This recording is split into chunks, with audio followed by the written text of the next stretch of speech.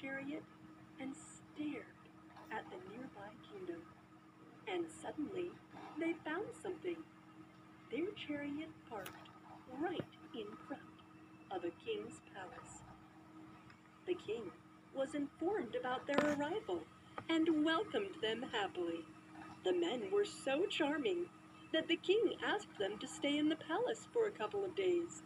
The king thought they were definitely prince of some distant kingdom and that maybe he could get his daughter married to one of them.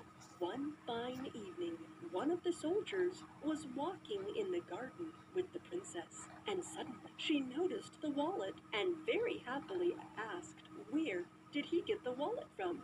He didn't hide anything from her and told her the story of how the dwarf gave it to him one night. He was very unwise to tell